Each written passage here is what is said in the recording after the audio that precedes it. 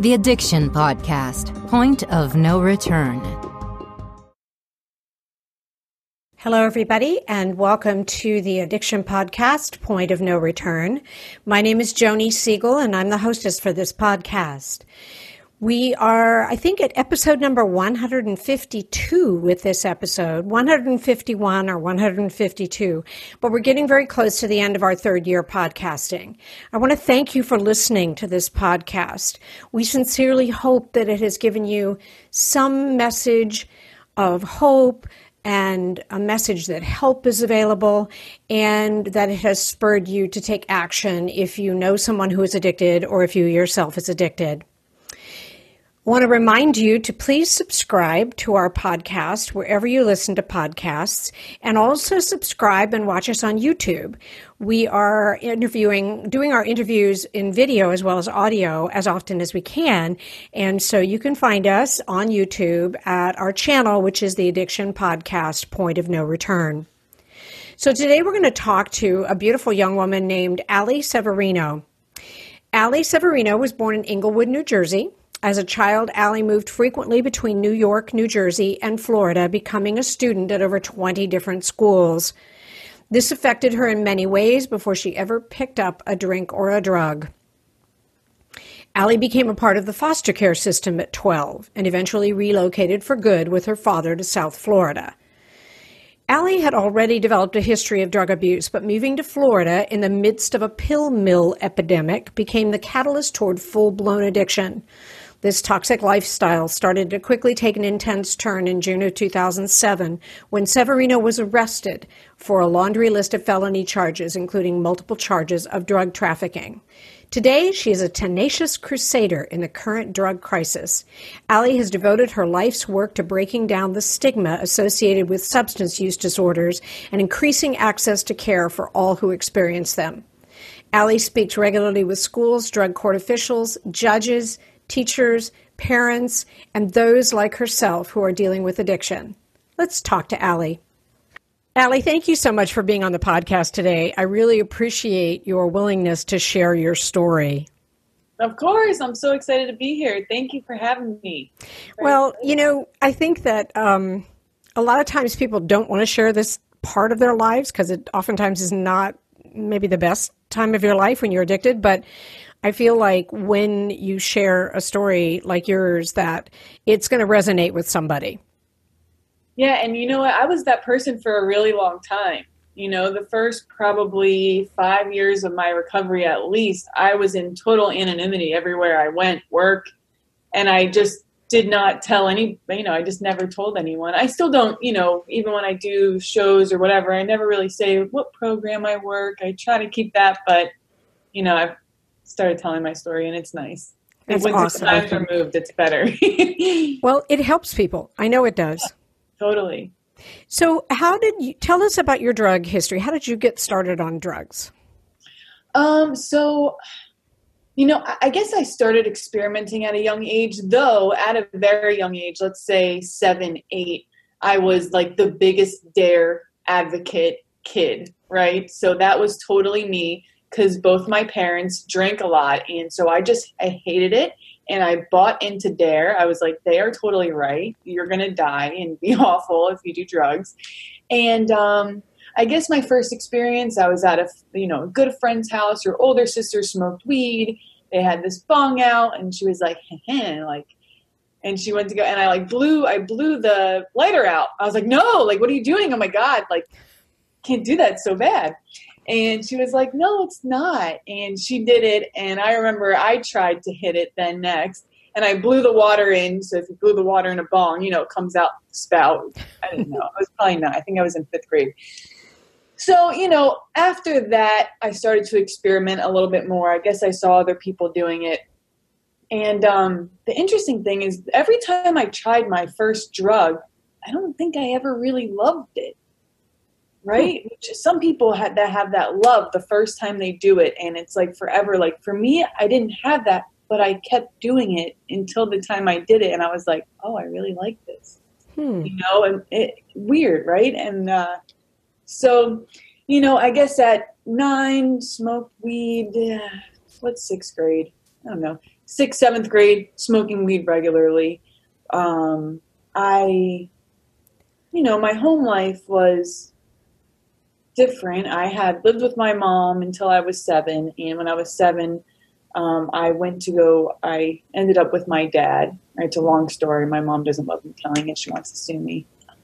Anyway, so I started living with my dad, and it's, me, him, my stepmom. He's sober. My dad had 5 years in sobriety, and I used to remember him coming home with his coins and all this stuff. But eventually, my dad did, slip. He relapsed. And around that time, I went into foster care for about a year, a little over a year. And I guess during that time, I started acting out more than ever. I guess when my dad, started acting out, so did I. And I don't know, I haven't really seen a lot of therapists, but I'm sure it has something to do with that. When I was younger, I went to probably 30 different schools, and maybe that had something with me feeling like I didn't fit in, but drugs were a way for me to fit in with people and make friends easily and whatever. So cocaine, ecstasy, weed were like the main things. I never drank though, because I hate alcohol, because my parents, right? So my dad, when I get out of foster care, he's supposed to stop drinking because he lost me because of drinking. Right. And he had to do all these things and, parenting classes. And I finally get home, and he cracks a beer. And I kind of like had this shift in my mentality. Yeah. And I was like, well, fuck it. Or can I curse? That's fine. Okay, I'm sorry. No, it's totally okay. I just have to say that when I put it up for the feed, that it's not clean. So, after that, I was like, well, I'll do what I want to do too then. I mean, if you couldn't do this for me, then, I'm not going to try to be better. Because I had this idea that I was going to go home and be better. And since he wasn't, I wasn't. And now, as I've gotten older, I look back and I realize that's addiction. We can't quit because we love our kids, right? That's not how it works. And, so I love my dad. Me and him are so close today. But then he decides we're going to move to Florida. I lived in New York, New York. And I was like, what? Like my whole life is here. Are you crazy? Like, I have a boyfriend. We're 15, 14. We're going to get married.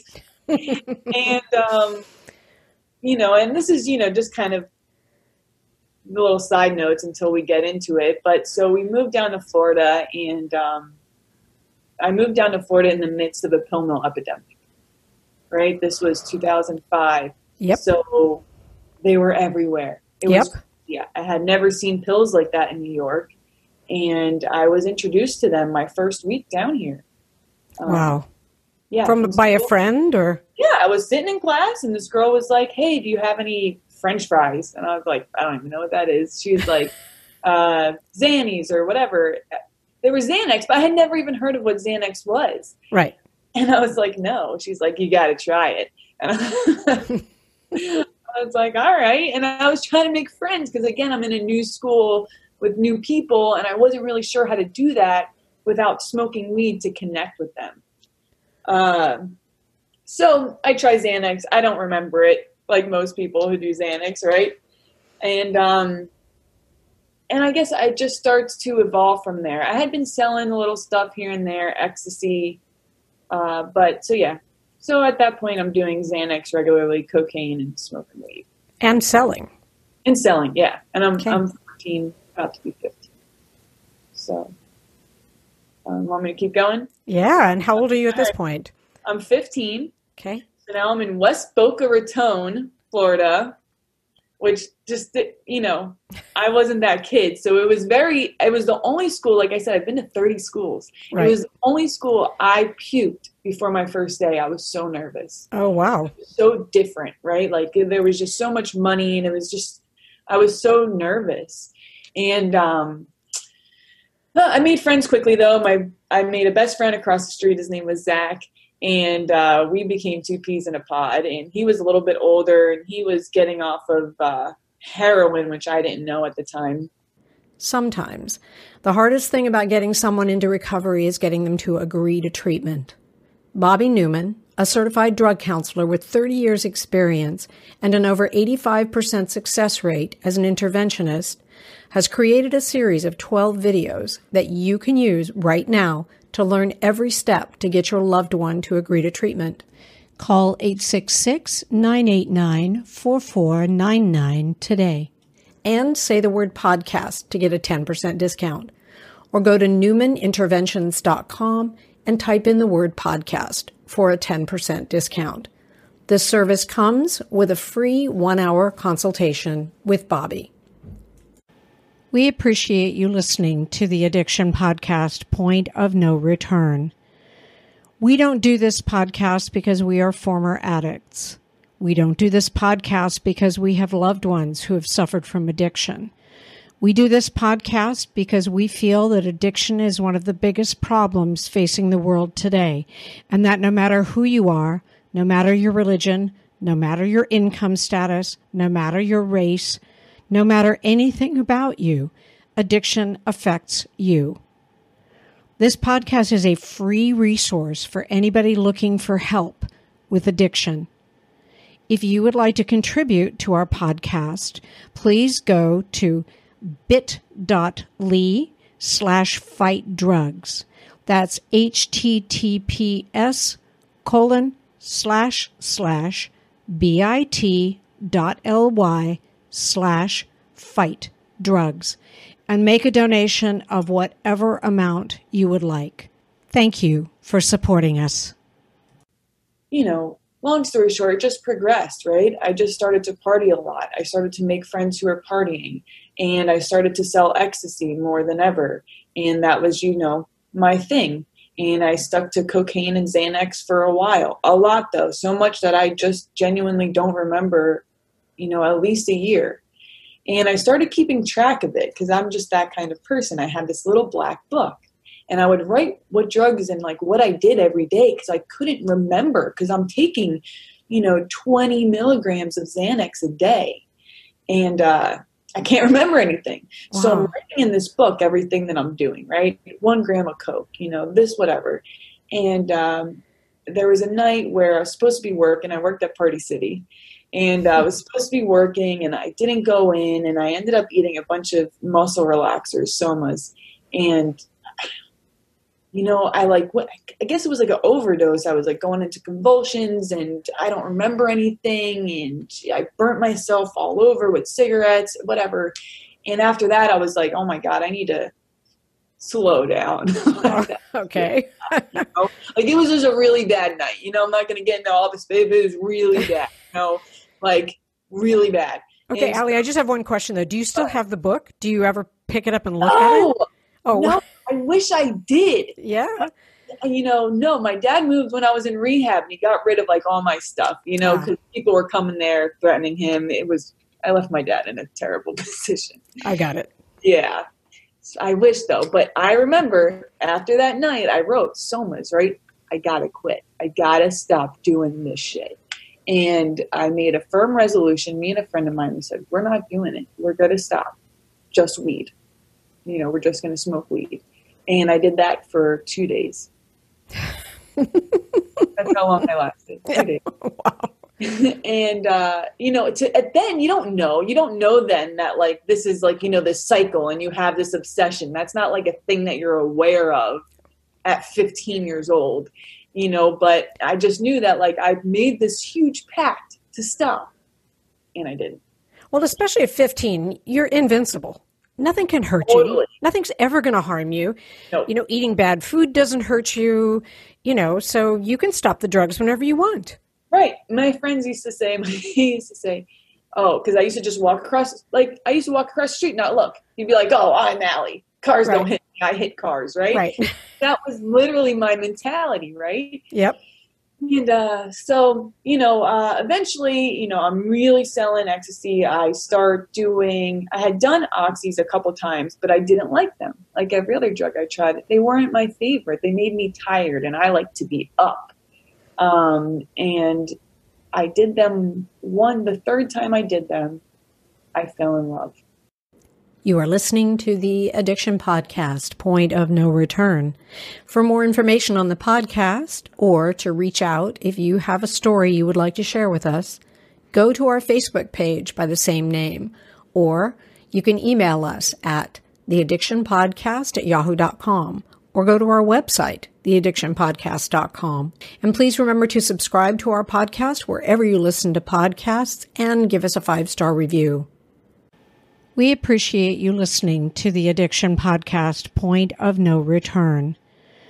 We don't do this podcast because we are former addicts. We don't do this podcast because we have loved ones who have suffered from addiction. We do this podcast because we feel that addiction is one of the biggest problems facing the world today, and that no matter who you are, no matter your religion, no matter your income status, no matter your race, no matter anything about you, addiction affects you. This podcast is a free resource for anybody looking for help with addiction. If you would like to contribute to our podcast, please go to bit.ly/fightdrugs. That's https://bit.ly/fight drugs and make a donation of whatever amount you would like. Thank you for supporting us. And I did them every single day after that. I never missed a day after that third time. And, life just changed so quickly. Before it was kind of manageable and, I had friends but my whole school was on these drugs. Back then we didn't have these powerful speakers that came in. We didn't have this education that we have today. We didn't have any of this stuff. And so we didn't really know that these drugs were so addicting. We didn't know what our lives were going to become the first time we used them. Would it have made a difference? I'm not sure, but maybe. And so I go on that path, and then I start selling them, and then we're doctor shopping, and then I'm living at, my boyfriend's apartment because my dad had kicked me out because he knows what's up. He knows that I'm selling because when you have these pills, the kids are they're coming by the dozen, by the busload to pick them up. And there's this one guy I had met at a rave club, and he had been buying ecstasy off me, and I didn't really like him to begin with, but I'll tell you why. So I had a bad feeling about him. So I had been selling to him, and, it was 3 times I'd sold him a few hundred ecstasy pills, and the last time he wanted 1,000. And I was like, fucking no way, right? That is such a setup. No way. He wants 1,000 and he wants to pay this much. That doesn't sound right to me. But me and my boyfriend are so strung out because remember, I might be selling drugs, but I'm broke, okay? Because I am getting high. Right. I don't have any money. I don't have food. I'm living off of Slim Jims and Arizona iced teas. That was literally what I ate every day.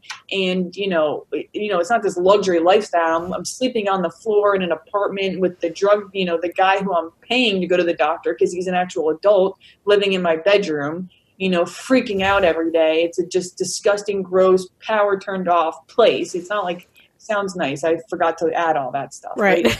So no, it wasn't fun. So my boyfriend just couldn't resist, right? He had to answer the phone for this guy because we were being greedy and we needed money.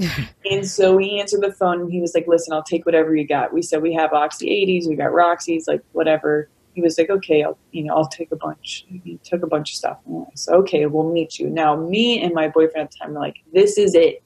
We are leaving this drug dealer in here because he's going to murder us when he finds out that we spent the rent money on drugs. Okay.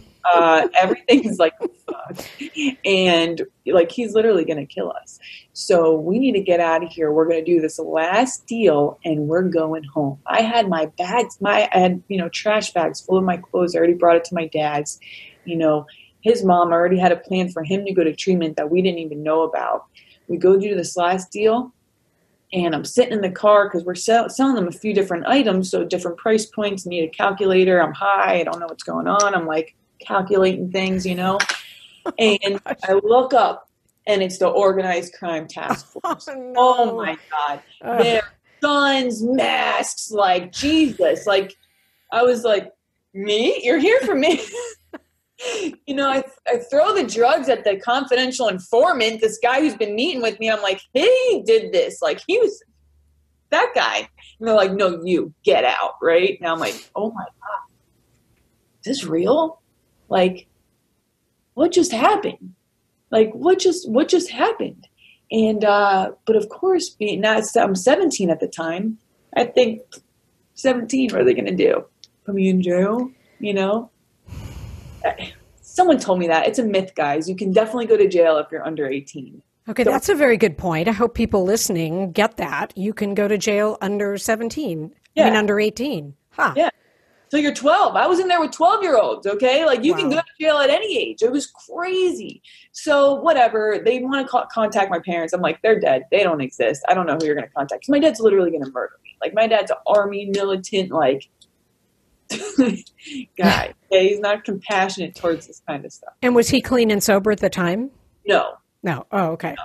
He was drinking, but my dad's always held a great job and he's very functioning, okay. And so and even the drinking makes it even scarier because, when people drink and they get angry, it's just volatile. Right. And so eventually they have to call him and he's like, yeah, I don't care. I told you to stop, bye. Okay. And I said, I told you guys that's what was going to happen. I don't know why you made me call him, just send me up the river. I don't know. What are you going to send me next?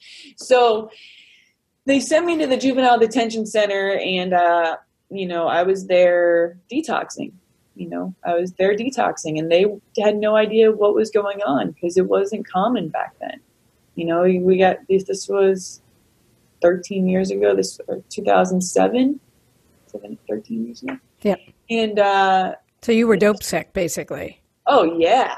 Oh, I have a screeching habit. I'm doing, 5 Oxy 80s a day, maybe 10 Roxy 30s. Like, that's just like, you can't even they don't even make them anymore. Wow. These drugs were so powerful. And, I was very sick. And, the staff there, the COs or whatever, they're just giving me the hardest time and no one knew what to do. And I was in there for 4 drug trafficking charges. Now I'm facing 120 years in prison. I don't even care. I'm so sick. All I can think of is getting high. And my boyfriend, who ended up telling on me anyway. Yeah. Oh, okay. Yeah. It's love. It's just drugs, guys. You're not in love. Trust me. Okay. Wow. So I go do my arraignment. They're like 120 years. I'm like, this is crazy. I'm 12. What do you mean 120 years? Like, right? And they say, we're going to see if we're going to file and charge you as an adult. And so they have like 20 something days to do that. Wow. And they don't do that by let's say 21. They don't do that by the 21st day at 5:00. You get released. Wow. Right? Okay. So I'm like, all right, let's hope they forget. Wishful thinking, right? So it's the 21st day. It's 4:55. And I'm like, they don't know, right? And I'm sitting there and it's 4:59. No paperwork is coming for me yet. I'm like, I'm going home today. And at 4:59, paperwork comes in. Fax machine was also broken, so they couldn't even send me up that day. I had to wait a whole extra day. Whatever. I was like, And the next day, they brought me to, the adult jail. Wow. Down here in Florida. And I got a bond of $80,000, which I thought my dad, $80,000. I thought that was not a lot because I'm an idiot because I'm a kid and we were dumb as kids. And you probably made that amount selling drugs over and over, right? Yeah, I guess. I spent it all on drugs. Right. Yeah. But I'm just saying that might be part of the reason, like, $80,000's not that much. I mean, I've turned that over in a week, Right. No, no, I'm with you on that. Yes. Yes, probably. I've never thought about that. Yeah. And so, but my dad let me sit there, but I was feeling better. I was starting to feel better and it felt good because I had energy again. And, I was having these like little fake parties in my cell with my bunkie, like eating moon pies and oatmeal cream pies and just like, singing and dancing because I just had this life back in me because the drugs are out of my system. And I'm always such a happy person. Okay. And that person was coming back out. And I knew I was in there because of drugs. I knew that was the reason why I was there 1,000%. Can't do this anymore. This is so dumb. I cannot do this when I get home. And a month or so later, my dad bonds me out. I get bonded out to be put on house arrest on pretrial release. So now I'm going to be on house arrest until this is sorted.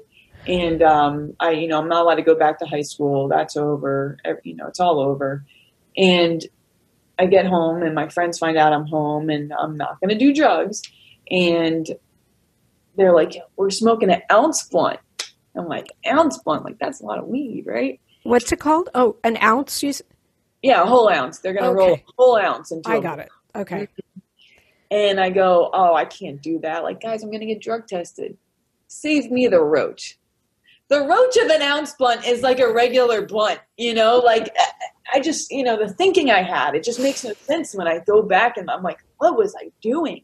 Right. And so I do that, immediately have a panic attack because I'm like, oh my God, I'm going to get caught, right? Like why would I smoke weed? Why would I just do a regular drug? This was so dumb. And so within a week, I'm selling drugs again out of my window. I'm back on pills and, you know how the story goes. Yep. And so to fast forward through all of that house arrest, 6 months worth of house arrest, I ended up pleading youthful offender. I had a judge that was amazing and who believed in me when I didn't believe in myself because I actually asked for a prison sentence because, I had a lot of time to think on house arrest and I decided that I could not do this. I would not be able to stay sober on the outside by myself. And so maybe prison was the best idea because if I fuck up later, I'm going to go for longer. And I just would rather get it out of the way right now and be out by the time I'm 20 or, 21. And because they ended up getting me down to 3 years minimum mandatory. And so that's what we were going in there for. And the judge said no. Judge said no.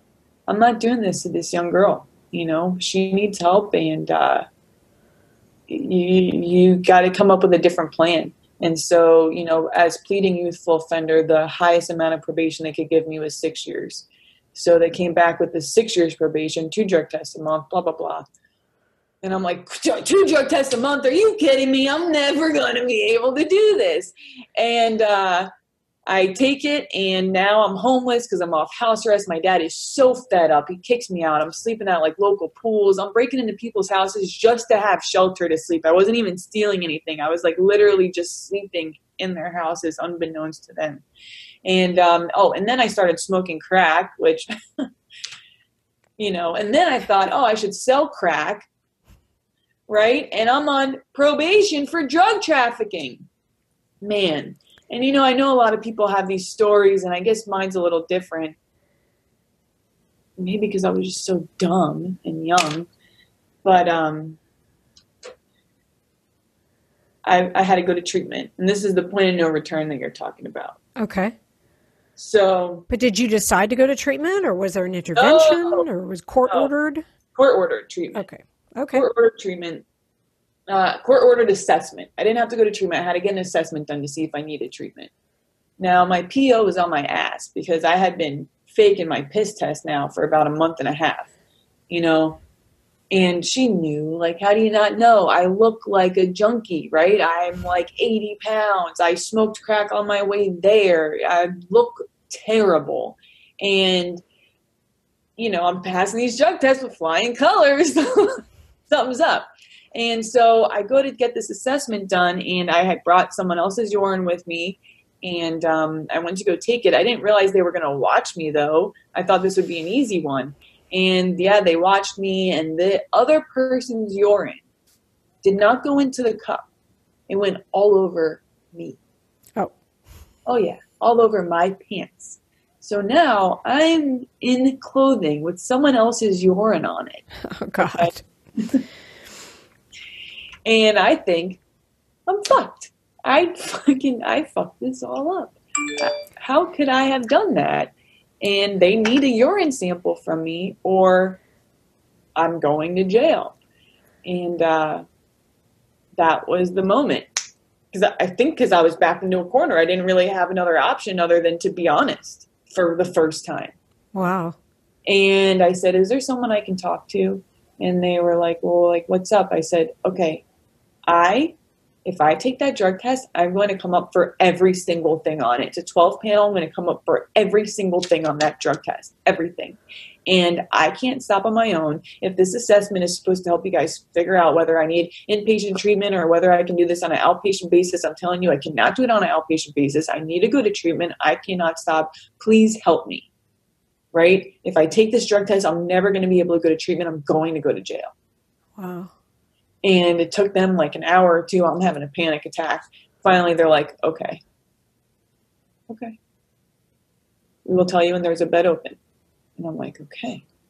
And I go home, and my PO shows up with a cop to arrest me. Oh. Did you take your drug test today? I said, no, they didn't give me one. They didn't give you one? I said, nope. And she had to leave because she thought I was going to fail that drug test. And that's how she showed up. And like, that's I just felt like my higher power was just like holding on to me like a football player, until he could just get me to the goal line. Like he was like, God, Allie, I can kill you myself. I made you, right? And, yeah. So, I mean, obviously I didn't stop after that until I got my bed in treatment. I got pulled over with about $400 worth of crack on me that fell out in front of a cop. I did all these dumb things, and I got out of them, and had a few guns pulled on me. I stole a car. That was so stupid. Whatever. I finally get my bed there though. And yeah. And where was the facility? What was it? It was called the Drug Abuse Foundation, Delray Beach, Florida. It's our state nonprofit rehab center. So it's a state-run rehab center. It was crap. It was crap. But you got clean and sober, right? I did. Yeah. It was. And when was that? That was in 2008. So I got in there February 2008.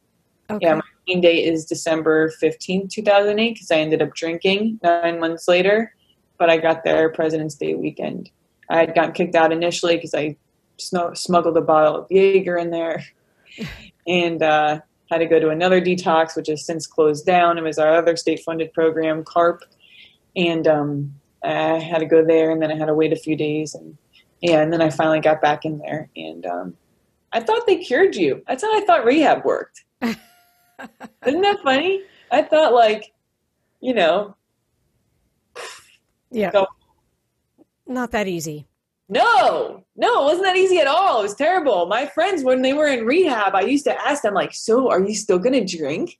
Did they cure you? I remember asking that question, because I thought that's how it worked. But maybe that was good that I thought it that way. Because I thought, this is over. If I'm going to survive, if I'm going to live any kind of life, I can't. This is it. Right. So how long were you in the treatment facility? 6 months. 6 months. Okay. And then what was it like when you got out? What was life like? Oh, well, so the last couple of months you're in a sober living kind of, right? You're allowed to go to work, and you have to be home at 6:00 at night. So, I had started to try to work then. And I didn't, because you got to think, I didn't have a driver's license. I didn't have a driving permit. I didn't have a car. I didn't have a GED or a high school diploma, or I didn't have anything. I didn't even have a bank account. I didn't know how to open a bank account. I was only 18. I just turned 18. And so I guess that was the biggest struggle in the beginning, was getting that foothold on life. Like, how do you do this? Right. It's interesting. In much earlier podcasts, the fellow on the podcast with me would mention the fact that when you're addicted to drugs, when you're a teenager, you miss a lot of life skills training that a lot of younger people get when they're not doing drugs. And so there you are, you didn't get to finish high school, and I can understand the position you're in because you missed all of that because you were doing drugs. Mm-hmm. Yeah, no, totally. I miss, and you get your permit in high school. They have a class for that I just didn't go to. Right. And so, yeah, I miss a lot of that stuff. And so thank God, though, I was like the youngest person there. So, the older people that I was surrounding myself with, they helped me. They brought me to go get that permit. I failed it the first time. They paid for me to take it the second time, Yep. And thank God for them. Because my dad, our relationship was still very rocky at the time. Right. He's supposed to believe that I'm changing now. Why would he believe that? Right. I get it, and I'm grateful for it. And so I slept on a friend's couch. I didn't know about real sober living. So I thought where I was the only type of sober living. The internet wasn't as big then. It wasn't like how it is now. Right. It makes me sound so old, but right. So, I start saying on a friend's, I met a boyfriend in rehab. Okay. Yeah. How did that go? Well, just kidding. But we survived with each other for a little bit. And then, when I had around 9 months, I ended up drinking. I wasn't working, for me, I wasn't working a program. I had stopped doing all the things that they taught me to do, to get better. And, I drank, and the next morning I woke up and I said, either I got to tell somebody about this and be honest, or this might continue. So I did. I called somebody. I said, listen, I drank. I felt like shit because I never drank. I've never really drank before. And I was like, what do? I feel terrible. And they're like, we're not going to tell you what to do. I guess it was to drink more alcohol or whatever. And they're like, go to a meeting. I was like, okay, I'm at this meeting all gross. I'm like weeping, because I lost 9 months. I couldn't believe I did that. And that day I started over. And I didn't stop after that. Yeah. That's awesome. I know it's not easy. I mean, I haven't been there. I can't tell you personally that I've been there, but I've talked to enough people that I know that it's not easy to stay clean and sober. And kudos to you for staying clean and sober. And I'm just going to say, don't take this as judgment, but having one drink, I'm not going to fault you that one. Thank you. I mean, I understand why you had to do what you had to do and call and go to meetings and stuff, but right. You could have gone on a binge. You didn't go on a binge, and you didn't do drugs. So, yeah. Okay, I'm going to count your sober day as President's Day. There you go. So you're almost, what is that? 12 years? 14 years? 14 years, right? 2008. 2008. 12 years. Yeah, 12 years. I can't count. 12. Yeah, I just got my 11. Yeah. Okay. Yeah, 12. Yeah, 9 months makes a difference. But exactly.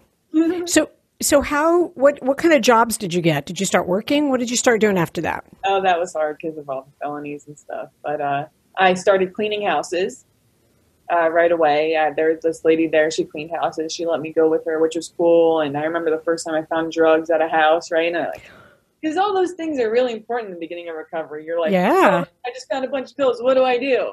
You tell somebody right away, Exactly. I'm not going to take them, but I got to tell somebody. I remember making all those, early recovery decisions, right away. I found these things here, and, I did that, and then I started waitressing. I got a job at a bar, which they hated me because I didn't drink, and I wasn't a fun waitress. I was a not fun waitress, I guess.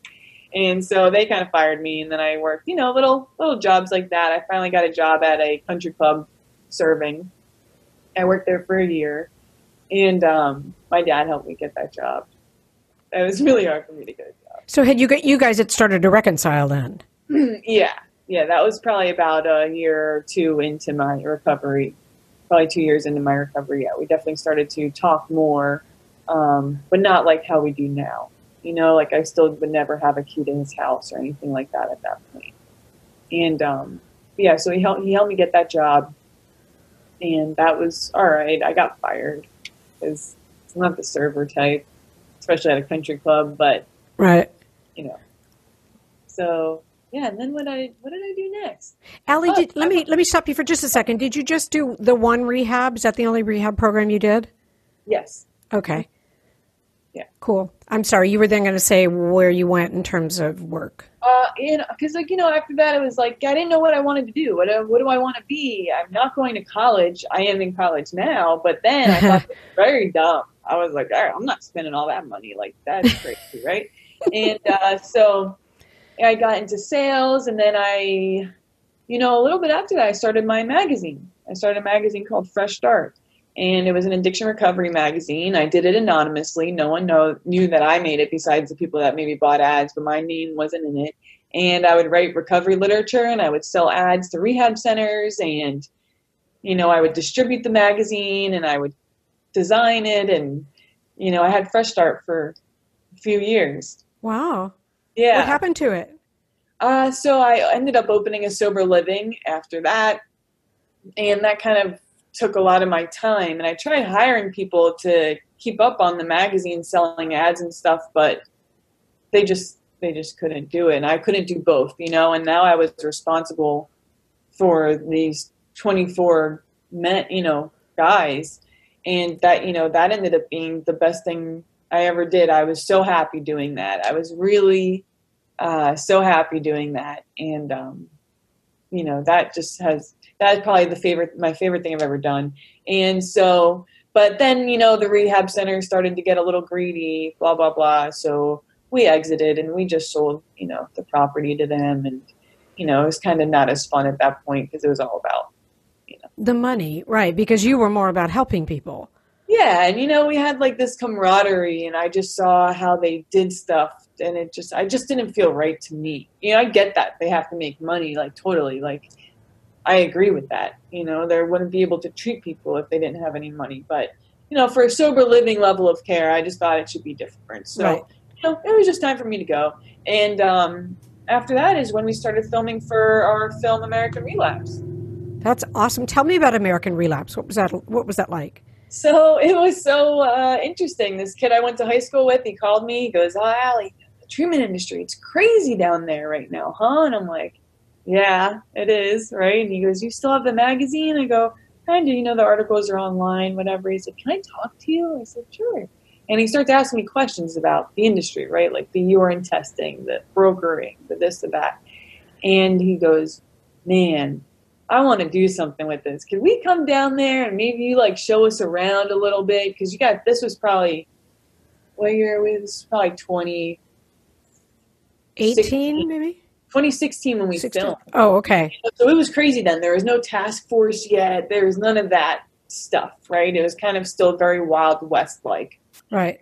And so he came down, we filmed a little bit, and they brought it back to some other people, and then randomly they're like, "Hey," and they wanted other people to do it. I was like, "Here, talk to all these people. They'll be great on film. I don't know if I'll be, I don't know if I'll like it, or I think that's weird. I don't know. I don't know if I'll get hired at another place again. I don't know what my life will be if I do something like this, And I ended up doing it, and they came down for a weekend, and they filmed us for, Monday or Friday through Monday. And I thought it was a lot of work. They want to be with you all day, right? I was like, "Geez, slow down." This is just for fun. No one's getting paid, right? We're just doing this documentary that's going to come out one day. Like, I don't know. And so I think basically it's just maybe something that I'll see one day. I'll have when I'm old. No one else is ever going to see it. And then they turn it into a Sizzler reel or whatever, and we end up getting picked up for a season of Dopesick Nation on Viceland. Wow. Which was crazy. And that was an amazing experience. I learned so much. I had such a great time. We were able to help so many people. Wow. And, you did get paid for that one, right? Yeah, thank God. All right, good. They work you like 13 hours a day. Wow. Like it's hard work, this show business stuff. I never knew. And, geez, these camera guys, we probably had like a 15-person squadron, That wasn't even editing. It was really something else to see all this stuff. It was really cool. And, the people, we worked with the same people for the movie as the show. And so we ended up getting close, and I trusted them more. And when I trusted them more, things were better because before I was scared, like, what are they going to do? Are they going to make me seem bad or whatever? And everyone wants to tell you that, like, well, you don't know how they're going to edit it. And you're like, well, yeah, they can only edit it so many ways, like, whatever. I'm not going to look too bad. Right, it can't look that bad. Like, what are they going to do? And so you know, they did Pat McGee and Adam Lincoln Health did such a good job. I am so grateful that, you know, it was them that this opportunity arose with. And, you know, the film we ended up winning, you know, Rhode Island International Film Festival. I think we won 8 or 9 film festivals. A few of them were international. We got on the short list for the Academy Awards. Wow. So, like, you know, we were like on the list or whatever. Like, yeah. And, you know, now the movie's on Hulu and a whole bunch of other, you know, things like that. And I'm like, what? People are going to really actually see it? I hate my hair. Like, I had blue hair in it. I'm like, why did I do that? You know, like, but yeah, no, really cool. It's all about the message, Allie, the message. Yeah, that hair, though. People are like, So what are you doing now? What's your passion now? So, you know, it was hard after all of that stuff to like figure out, you're kind of left like, what do I do? You know, like that was so fun. What else is there to do? And, I feel like my higher power has always brought stuff into my life like that. You know, I've been very lucky or blessed, whatever you want to look at it as to, but I always say yes. I say yes to a lot of things people say no to. You know, I'll say yes to anything. Okay.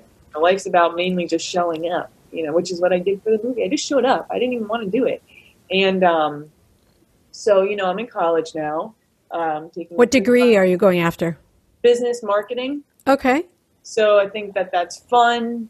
I think I can work anywhere with that, you know, whether, you know, I think it's great to have that kind of degree. And I'm very early, you know, far from being at the degree part. That's okay.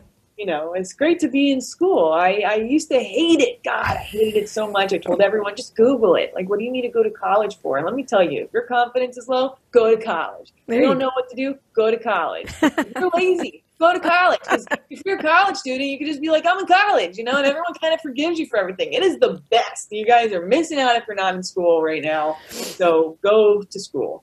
And I work at Addiction Helpline America. So they're kind of like an online, you know, it's a directory, because instead of just working for one facility, I felt like, I don't know, I just felt like it was so like, I can like tell this person to go here. Like, why?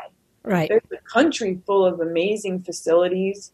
You know, yours is not always the best for every patient, and that's wrong for me to send them to whatever place. So, you know, just to be able to have them go on this site and just look up everything that's near them. Right. And, you know, whatever is best for you, and I'll talk to you and help you out with it. But, you know, so for them, I make videos and I make content, and I like that. You know, they've given me the opportunity to just do things I love, like video. Right. You know, I've like been doing video editing and blog writing and being able to be creative. And, you know, no rehab wanted that. They all want you to go get clients and do all this crap that I suck at. My clients don't have any money or insurance, you know. Right. They're like, Allie, help me. They're all like that, you know. So it just wasn't a good fit for me. And, you know, this is much better. So I do that. And I started speaking with Michael DeLeon. Yes. Yeah. At schools. And I'm super pumped about that.